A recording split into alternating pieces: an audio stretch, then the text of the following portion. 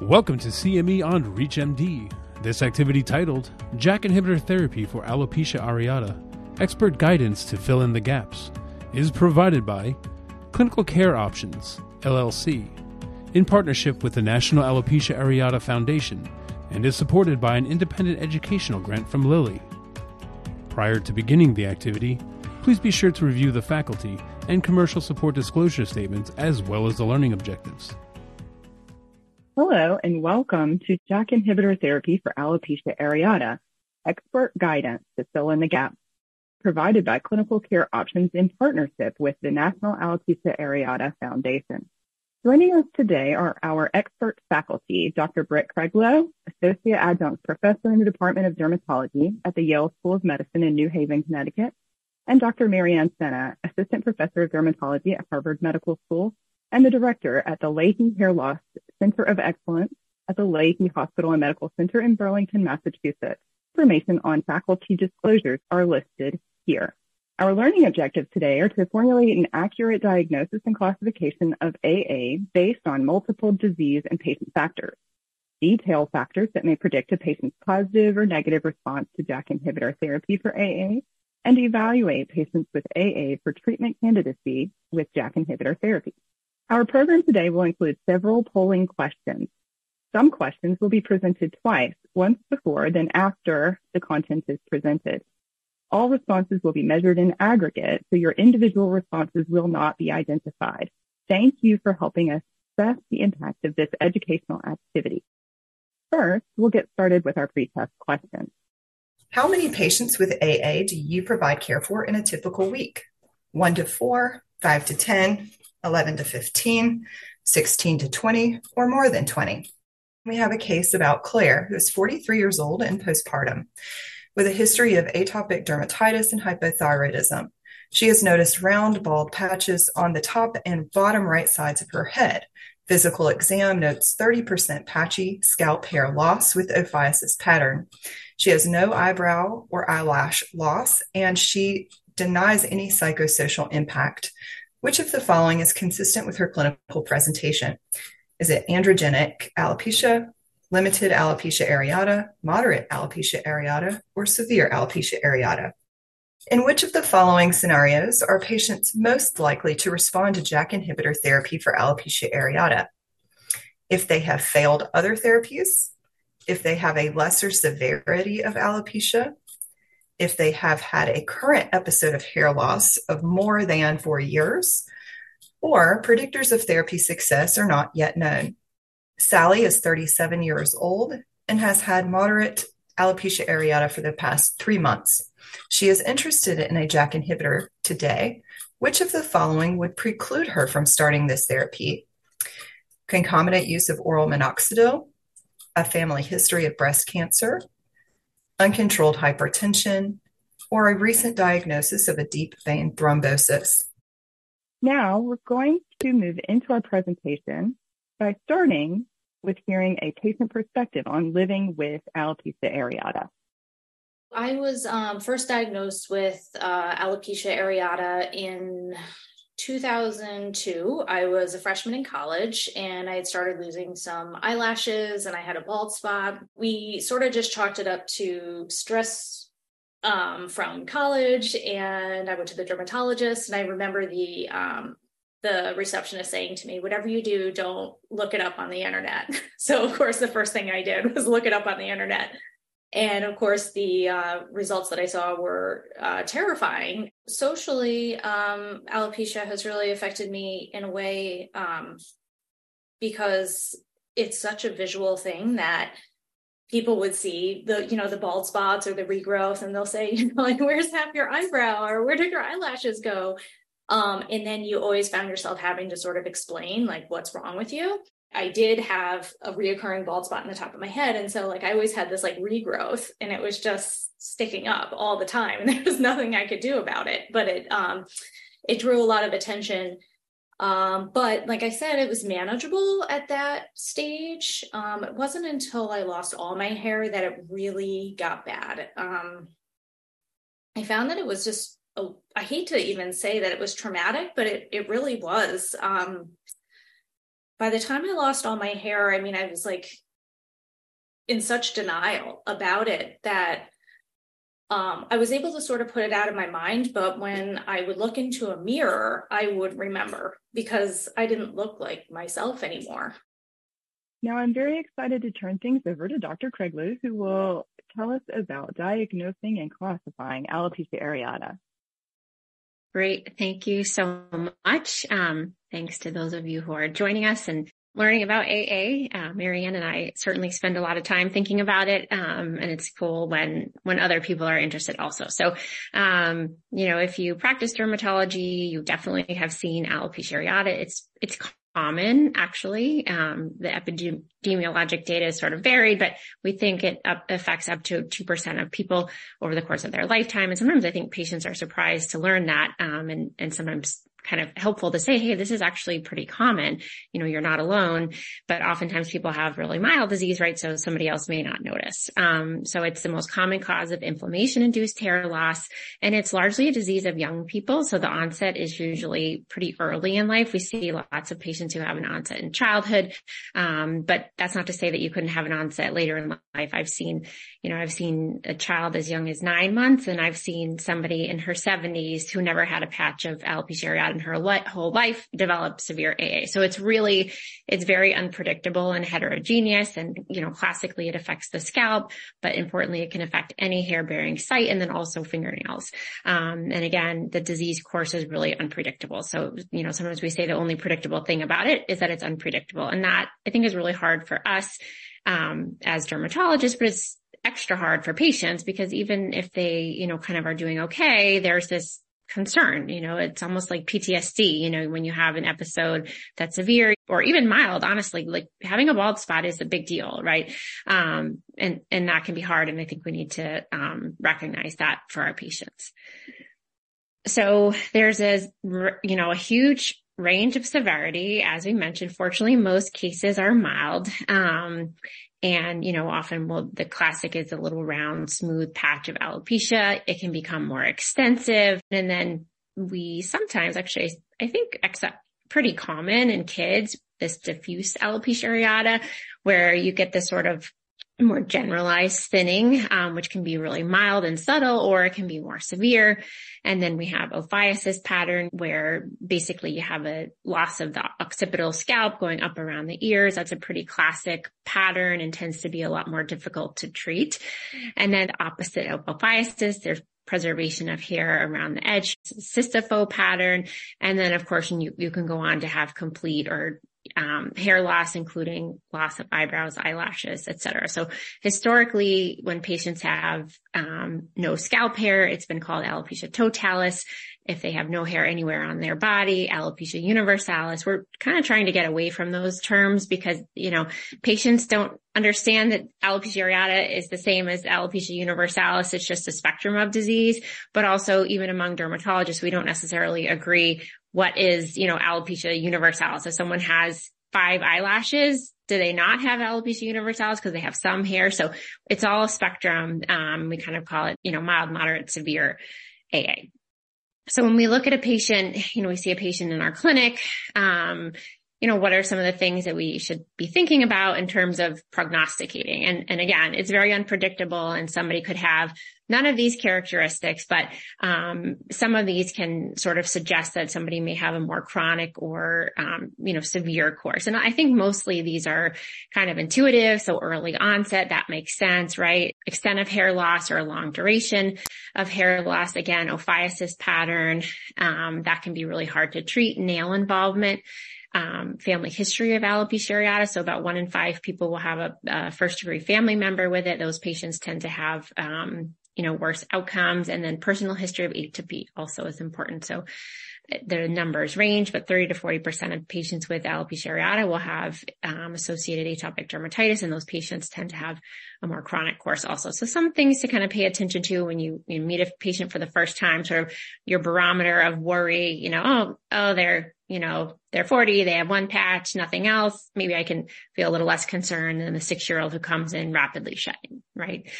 So I think probably all patients with alopecia areata have heard over and over, well, it's just hair. At least you're not sick, et cetera, including from healthcare providers, which is really unfortunate, but it's just the way it is. And I think it's important to recognize that it's not just hair. It's kind of just hair until it happens to you or your child or family member. And this is not something that, patients are just sort of making up or saying or misinterpreting. People kind of approach people differently who have hair loss, especially extensive hair loss. So this was a study that basically had participants. It was done online. They showed participants different images of the same person with complete hair, with loss of scalp hair, and then with loss of scalp hair, eyebrows, and eyelashes. And they asked different questions about sort of how they felt about this person. And so, perhaps not surprisingly, about 30% of people didn't find the people to be attractive, and then also thought that the person looked sick, the person with complete scalp, eyebrows, eyelashes. And this is a really common theme. A lot of people with very severe AA are thought to have cancer, undergoing chemotherapy. They get approached at the grocery store, people tell them they're praying for them. And the psychology of looking sick when you're not is really complicated. And then I think it kind of contributes to this. People sort of start to feel bad that they feel bad because it could be worse, et cetera. So, this is something that people are facing every day. And we have good data to show that there's a significant impact on health-related quality of life. And importantly, that impact is very similar to atopic dermatitis and psoriasis. And I think, those are diseases that we have no problem treating, including with, immunomodulatory medicines. We wouldn't think twice, even with sort of mild disease now. And, those diseases, especially atopic dermatitis, but oftentimes psoriasis are often marked by severe symptoms, right? Itch, difficulty sleeping, things like that. And while people with alopecia areata can have sometimes, itchy, watery eyes because they don't have eyelashes, things like that. It doesn't tend to have a lot of physical symptoms, right? And so it shows that the emotion and social functioning actually is worse than patients who have these other diseases. So, next, Marianne is going to talk about classification of alopecia areata. Thanks, Britt, for that great introduction. And I want to just echo Britt's thanks to all of you who are joining us. As Britt said, we really get excited for people to think about this patient population because we see how impactful these new treatments can be for them. So I'll be talking about the classification of alopecia areata. So for the purposes of clinical trials, we use something called the SALT, or Severity of Alopecia tool. And I like to flip things in my mind a lot, right? So I always have to go back and remind myself that the SALT, the L in the SALT, stands for hair loss. It's very easy when you're giving a SALT score to think about it as the amount of scalp coverage or hair present. So always remember that in the SALT score, when we say SALT score, we're talking about the amount of hair lost on the scalp. And basically, you can think of the SALT score or the number to be more or less equivalent to the percent scalp hair that is missing. And so a SALT score of 0 means no hair loss, and a SALT score of 100 would mean complete hair loss. The only difference here is that the SALT takes into account the fact that different areas of the scalp have more hair coverage at baseline, right? So the SALT score is basically taking that into account and weighing each of these areas a little bit differently. So you can see here the top of the scalp has a weight of 40%, whereas above the ear, either on the left or right side, those each have only 18%. But more or less, you can think of it as an average of scalp hair loss. What's important to just pause and state here, because it's going to be important later in the talk, is that for all of the clinical trials in alopecia areata that have been done for Janus kinase inhibitors specifically, all patients had to have a minimum SALT score to enter the trial of 50, meaning that all participants in the clinical trial had to have 50% or greater scalp hair loss. In the primary efficacy endpoint, meaning the person met the initial goal of the study or treatment expectation that was set up, is that they had to have a SALT score less than or equal to 20 or 80% scalp hair coverage or more. And SALT scores with subscripts just mean a change in the amount or the improvement from baseline. So a SALT 30 in a subscript means that the person improved from baseline to whatever time point by 30%. There's also the Alopecia Areata Investigative Global Assessment, which is frequently used in clinical trials as well. And this is an ordinal measure where the investigator looks at a patient and determines if they have none or 0%, limited alopecia areata involvement, 1 to 20%, moderate, 21 to 49%, severe, 50 to 94%, or very severe, 95 to 100% scalp hair loss. And this can be used to determine clinically meaningful treatment success, with success typically defined as hair regrowth resulting, again, in that less than or equal to 20% scalp hair loss, or in this case, a score of 1 or 0. Now, while these scoring tools could be really helpful in clinical trials, we know as dermatologists seeing these patients that more really plays into how patients experience the severity of their alopecia areata. And so in an attempt to sort of get to, what is severe, a group of hair loss specialists and experts around the U.S., as well as other industry and other stakeholders, got together to come up with some guidelines that could be used quickly in clinic to sort of say, what patient is severe. So just to get us thinking about this concept, what is severe? So I think all of us or anyone could look at, this photo and say, yeah, this is a person who has severe alopecia areata. They have complete scalp hair loss. But what about a patient like this, who has very extensive alopecia areata, who's, needing to get multiple, as you can see from this photo, injections all over the scalp every 4 to 6 weeks? Is this severe? And what about a patient like this with a large, very visible bald patch that's difficult to conceal? Is this considered severe? So this expert group got together and developed the Alopecia Areata Scale, or AASC, which is a clinical tool that we wanted to be able to be used quickly in the clinical setting to help practitioners determine severity. And basically, what it states is that you think about the extent of scalp hair loss first to figure out the initial category that a patient would be in. So if we just think about the extent of scalp hair loss, the group convened and came to consensus that mild alopecia areata, just considering scalp hair loss, was less than or equal to 20%. Moderate alopecia areata would be 21 to 49% scalp hair loss, and anything greater than 50, so 50 to 100 scalp hair loss, would be severe AA.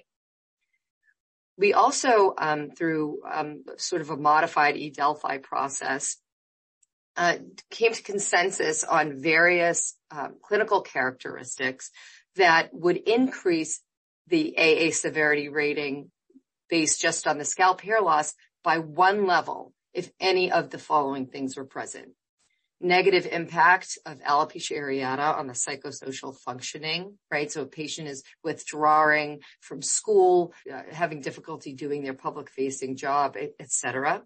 A noticeable involvement of eyebrows or eyelashes, inadequate response after more than 6 months of treatment, or diffuse multifocal positive hair pull test consistent with rapidly progressive AA. So it's a person who might, just still have a lot of hair on their head, but within a week or 2 weeks, they're going to be completely bald or close. So to put this in sort of a clinical perspective, think, for example, a patient comes into your clinic and has 30% scalp hair loss. You would say, okay, this patient has moderate alopecia areata. And this particular patient is responding well to intralesional steroids and oral minoxidil, no involvement of eyebrows or eyelashes, and is coping well. This patient would remain as moderate alopecia areata. Take, for example, another patient with 30% scalp hair loss. So based on scalp hair loss alone, the patient would be considered to have moderate alopecia areata. But in this case, the patient also has eyebrow loss and is avoiding social situations and finding it difficult to do his public-facing job. This would cause an increase by one level for moderate to severe AA, so that the overall severity of the alopecia areata would be considered severe. This is something that, we see commonly in our clinics, that it's more than just the degree of hair loss that contributes to the severity. And so the AASC tool can be something to be helpful in trying to determine, what patients might be good candidates for systemic treatments, including Janus kinase inhibitors, or just to understand how the AA is sort of impacting the patient sitting in front of you. This part of the management of alopecia areata you are going to cover. I'm going to let Marianne take a short breath here. So, pre-JAK inhibitors, there were lots of things, and these things continue to be used sometimes. I would say the mainstay of treatment for most patients, especially adults with mild disease, are intralesional corticosteroids, right? Intralesional triamcinolone, often done, every 4 weeks, maybe every 6 weeks, and can be quite effective for limited patchy alopecia areata. But obviously when somebody gets to more extensive hair loss, it's not feasible, it's not comfortable, it's not effective. Oral steroids we use sometimes, usually in sort of that setting that Marianne described of rapidly progressing hair loss, like a Hail Mary pass to try to see if we can slow things down. But obviously those are things that we can't continue indefinitely. Historically, we've used topical irritants or immunotherapy, things like DPCP or squaric acid, with the idea that you sort of create this inflammation, patients get an itchy rash, and maybe that inflammation, that part of the immune system kind of comes in and sort of muscles out the bad guys, like gets rid of those T cells that are causing hair loss in alopecia areata. Minoxidil, we used to use it more just sort of as an adjuvant treatment, thinking that it was kind of like fertilizer for hair. So if hair was there, if we were getting it from some other way, we might be able to get it to grow faster or thicker or long, but actually in some patients, minoxidil orally alone can lead to improvement in alopecia areata. So those of us who do a lot of hair loss tend to add minoxidil to a lot of different therapies. And then of course there's systemic immunomodulatory therapies like methotrexate, cyclosporin, and these, have their own sort of set of concerns, but really tend to not be very effective for severe disease. And often to get them to work, you have to combine them with chronic prednisone. So all of a sudden you're kind of doing a transplant style regimen to try to maintain hair in a patient. So, the bottom line is that for patients with severe disease, especially, but even really moderate to severe, sometimes you can get someone with prednisone and minoxidil or do some intralesionals. But honestly, when people get to a certain point, these do not tend to be really reliably effective. And so, a lot of patients have been told, sorry, there's nothing to do for you. And I think now we're really lucky because we understand the science better. And this has sort of paved the way for these more pathogenesis directed treatments that Dr. Stenna will walk us through here. Thanks, Britt. I'm going to now cover the Janus kinase inhibitors or JAK inhibitors for alopecia areata. The JAK inhibitors, we know that these swarm of bees hover around the lowermost part of the hair follicle, namely the bulb, and they're cytotoxic T cells that actually penetrate the proximal antigen or growth phase of hair bulb and initiate an autoimmune attack. And the antigen for that autoimmune attack is still unrecognized despite many decades of research. It's been shown that CD8 positive, NKG2D positive T cells are the major effectors, and that T helper cells also are involved in a peribulbar location. And basically the way the JAK inhibitors work is that these various cytokines that are pro-inflammatory that are implicated in alopecia areata, including interferon gamma, IL-15, IL-2, and others, activate their signaling via this JAK-STAT pathway. And when that happens, the STATs then translocate to the nucleus, leading to increased gene transcription of pro-inflammatory cytokines, continuing this inflammatory cycling, leading to the loss of hair. And by modulating the signaling, by blocking this process at the point of the JAKs, it allows this cycle of inflammation to cease and allow the hair ideally to regrow. And so we are really lucky in the U.S. to now have 2 approved agents in the management of alopecia areata. One is baricitinib, which is an oral tablet, comes in 2 and 4 milligram doses, dosed once daily.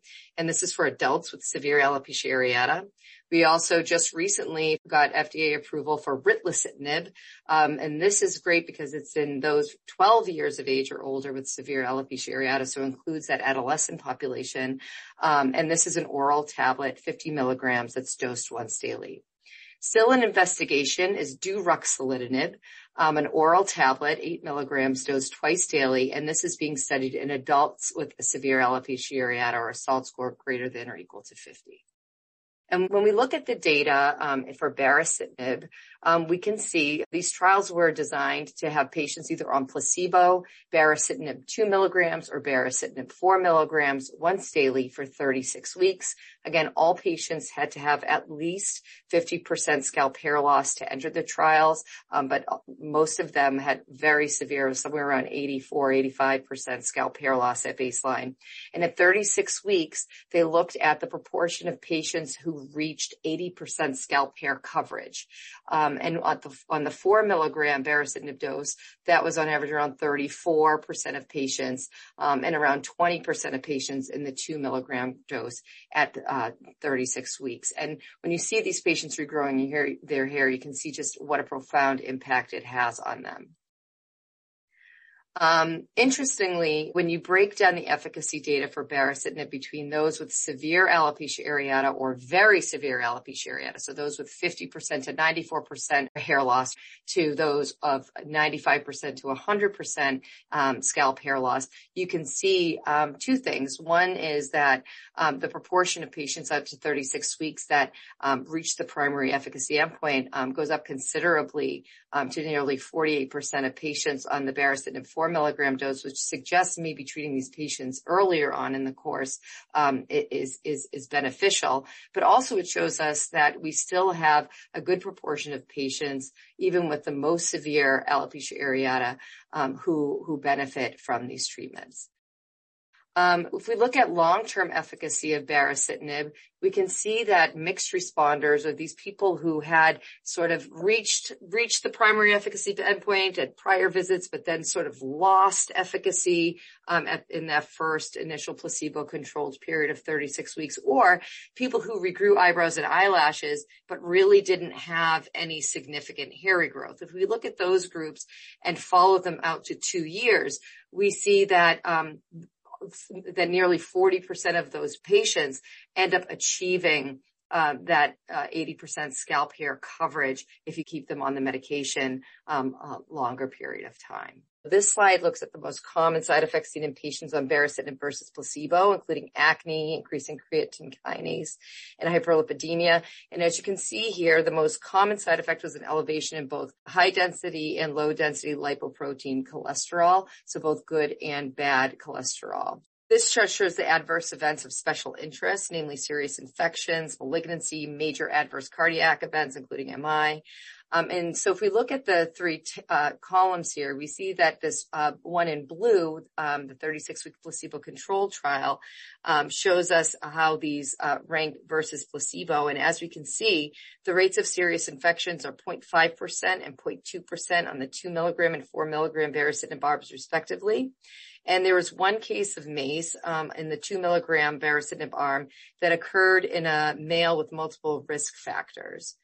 The rates of malignancy, importantly, were similar between placebo and baricitinib, and rates of herpes zoster or shingles were 0.5% in the placebo arm, 1.4% in the 2 milligram baricitinib arm, and 0.9% in the 4 milligram baricitinib arm.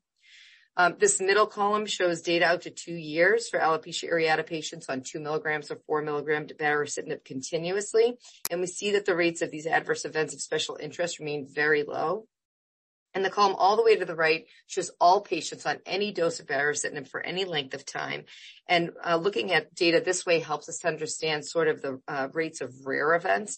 And as we see here, serious infections occurred at a rate of 0.7 and other events occurred at 0.3% or lower. And this slide shows the rates of other laboratory abnormalities, specifically high-grade neutropenia, anemia, thrombocytosis, and lymphopenia, which occur in 1.4% or less of patients on baricitinib.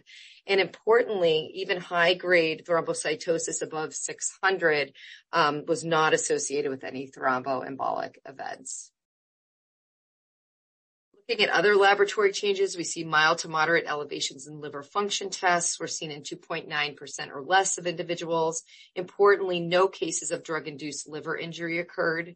The rate of elevated triglycerides were less than 1%. And as mentioned previously, by far the most common laboratory changes, and I see this in clinic as well, were elevations in HDL and LDL cholesterol. In the placebo-controlled trial, 42.4% had elevation in HDL and 12.2% of patients had elevation in LDL cholesterol on the 4 milligram dose. So now if we turn to the ritlecitinib data, they had a trial where they did a bunch of different doses of ritlecitinib, but we'll focus mostly on the 50 milligram daily dose, which is the one, as I mentioned before, that was FDA approved recently for adolescents and adults ages 12 and up. So here what we see is that at week 24, there was a significantly higher proportion of patients with a SALT score less than or equal to 20, so those who met that primary efficacy endpoint across almost all ritlecitinib doses compared with placebo.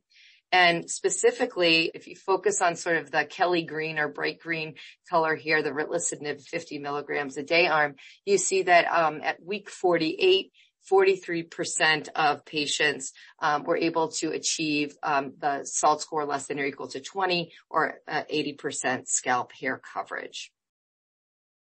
And lastly, do ruxolitinib again. This is a JAK inhibitor, as I mentioned, that's still investigational, but this data is also quite impressive. So we see here at week 24, 29.6% and 41.5% of participants on 8 milligrams twice daily or 12 milligrams twice daily, respectively, at the primary efficacy endpoint. And we can see by looking at the data in this fashion that some patients even reach that primary efficacy endpoint of 80% scalp hair coverage as early as week 8. Britt now is going to discuss with you factors that influence response to JAK inhibitors. Thanks, Marianne. So much data, but I think the bottom line is that these drugs often are very effective. Nothing says it like those photos. And I have to say, seeing these patients back in clinic, it is really fun. I mean, not only do they look very different, but they feel like themselves again. There's like no better feeling as a physician, I really have to say. So, treating hair loss patients, it may take a little bit more time sometimes, but it is really, really rewarding. And I think having FDA approved treatments really changes the conversation and really makes it easier, honestly. But, when you're in that clinic visit, patients may ask, what's my chance of responding? And there are some clinical characteristics that may affect someone's disease course. There are some factors, that, may influence a patient's response to treatment. So obviously dose, right? So we saw with baricitinib, the 4 milligrams works much better than the 2 milligrams. And Marianne mentioned about baseline severity. I'm going to show that just really briefly again. The idea is that patients with, almost no hair, 95 to 100% hair loss, or SALT score have a, less than half of the chance that somebody with SALT 50 and 94. So you have somebody come in who has maybe 75% hair loss and you're thinking about starting baricitinib. You can say, well, patients like you in the clinical trial, almost half of them got to 80% or more scalp hair coverage by the end of the 36 weeks. And I think something to, look at here with these trials, there's a placebo arm, right? And another thing patients ask about is like, what's the chance that they'll get better without anything, right? And so if you have a patient with very severe alopecia areata, so SALT 95 to 100, the chance is essentially 0, right? If you have somebody more in that 50 to 94 range, it's still very low, less than 10%. Okay. So I think that's useful data to have when you're talking to patients, especially if there's someone who's like, well, maybe I want to, sort of wait and see. It's like, you can wait and see, but the chance that you're going to get better with doing nothing is really, really low. That's different, obviously, for patients with mild patchy disease, but we're talking about, severe here. And then another really important sort of concept is this idea of duration of current episodes. This is the length of time since for a person with very severe disease, almost no hair, how long have they been like that? Okay. It's not how long has it been since they got their first patch. It's how long since they lost everything, or they, got to 50% plus hair loss, et cetera. So for instance, you have a 20-year-old come in, he got his first patch at 10. Maybe he had waxing and waning AA over the next several years. At 15, he lost all his hair and he hasn't had any regrowth since then. His duration of his current episode is 5 years. Okay. And that's the number that we care about. How long has it been since you've had any significant scalp hair? Okay. And why do we care about that number? And that's because that influences response to treatment. So this is looking at the baricitinib data. So patients, area on the left, you can see patients whose duration of current episode was less than 4 years. They did much better than those who had a duration of more than 4 years. So what this shows us is that we need to treat early and often, right? We want to try to treat when it's not very severe, if we can catch people sort of on the way, but also early. And this is something, you have a patient who's had no hair, for 6 years. This is the time, right? And it's not that these people who have their episode of longer than 4 years can't regrow. It's just that their chance is lower. And some of them may just take longer, but, this is a reason why we really want to, encourage people to treat who are thinking about it.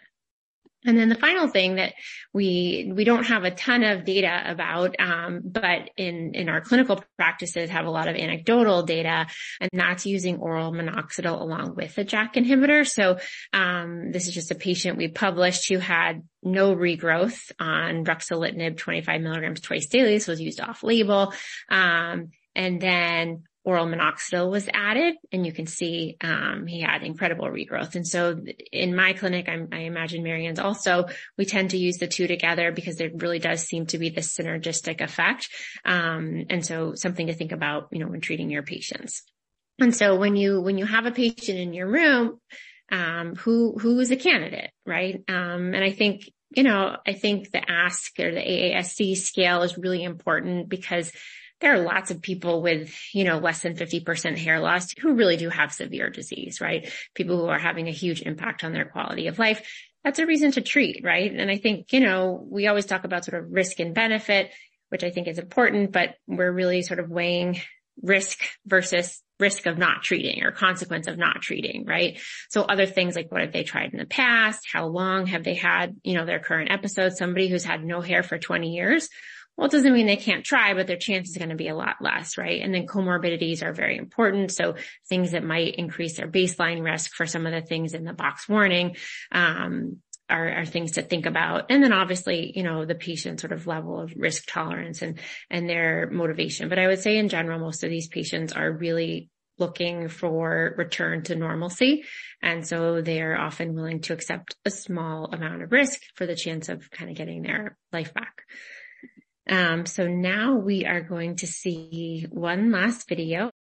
I went from alopecia areata to alopecia universalis. My hair started to fall out because I had just had a baby and I was expecting this. And the shedding started, but it never stopped. And that was terrifying because I'd been living for years and years with alopecia areata and I was pretty accustomed to it. And then when this hair loss started, this was completely different. It was actually just unbelievable. I could not believe this was happening to me. I started my treatment for alopecia universalis in July of 2021. And my dermatologist had prescribed JAK inhibitors, and it was honestly a miracle. I started the medication July 1st, 2021, and 11 days after I had started taking it, I will never forget it. I was at the beach during the day, and I had taken a shower and I could feel what I thought was sand on my head. And I thought, oh, it's like not coming off. And then I quickly realized that it was like the tiniest bit of hair stubble. And it was the best thing that ever happened to me. It was such a miracle. And my hair continued to grow fuller than it had ever been before. And everything came back. My eyelashes, my eyebrows, full head of hair. It was just incredible.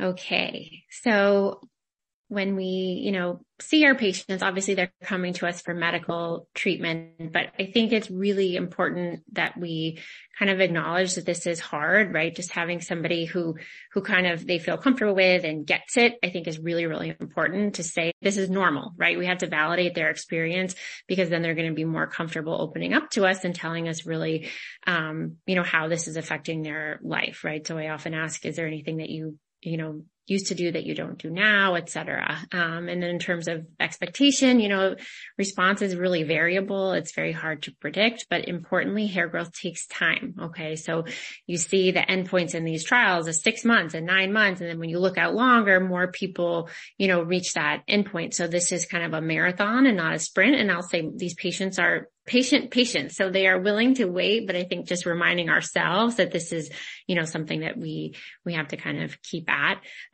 is really important. So we will, do the polling questions. So back to Claire, she's 43. She has a history of atopic dermatitis. She has round bald patches on the top and bottom right sides of her head. She has 30% patchy scalp hair loss with ophiasis pattern, no eyebrows or eyelashes, and she is not having a psychosocial impact at this point. So which of the following is consistent with her clinical presentation? Does she have androgenetic alopecia, limited AA, moderate AA, or severe AA? Okay, awesome. Yes, moderate AA. And if we were looking at the alopecia areata scale versus, just percentages, if she did have eyebrow and eyelash loss, or if she was having a psychosocial impact, remember that would bump her up to severe AA. In which of the following scenarios are patients most likely to respond to JAK inhibitor therapy? So not who's a good candidate, but who's most likely to respond. Patients who have failed other therapies, if they have a lesser severity of alopecia, if they have had a current episode of hair loss of more than 4 years, or we don't have predictors of success.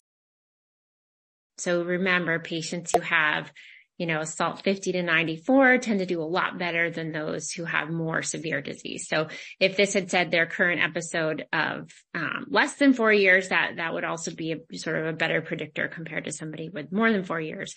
But keeping that in mind, the patients with lesser disease tend to do better, which sort of, kind of makes sense intuitively. And Britt, I find this really helpful from a clinical perspective, like when I'm counseling patients too, because sometimes patients are like, oh, well, I have to have like really extensive hair loss to even be thinking about this therapy. And it's like, no, actually, it can work better if we started earlier before you get there. And so I think it's sort of like, even as practitioners, changing that sort of thinking in our minds to ensure that we give patients the best chance of responding well to these therapies. Yeah, and also remembering that regrowth takes time, right? So, even starting, it's going to be a few months before we see much. So you're waiting, you're kind of adding that to the waiting of getting regrowth. So it's going to be, no matter what, a long time until the patient kind of feels back to normal, especially people who wear their hair longer, right? So I think, kind of intervening earlier is oftentimes in our patient's best interest. And kind of think of, when you said that, it made me think of isotretinoin for acne. Some people will be like, I don't think my acne is severe enough. And it's like, oh, you've got scarring. Like You've got scarring. So we've got to treat, right? And so kind of thing with alopecia areata, you got moderate disease. Like, what are we waiting for? Right. Sort of shifting our paradigm of how we approach it. Yeah. This is a patient who is 37 years old. She's interested in a JAK inhibitor.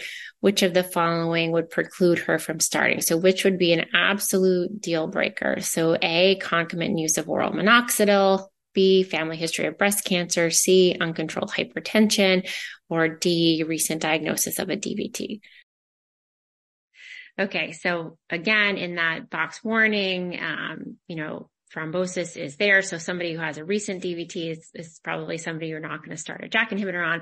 Some of these things may make you, uncontrolled hypertension. That might make you take pause and say, okay, we've got to get you connected with your, primary care doctor and get this under control, et cetera.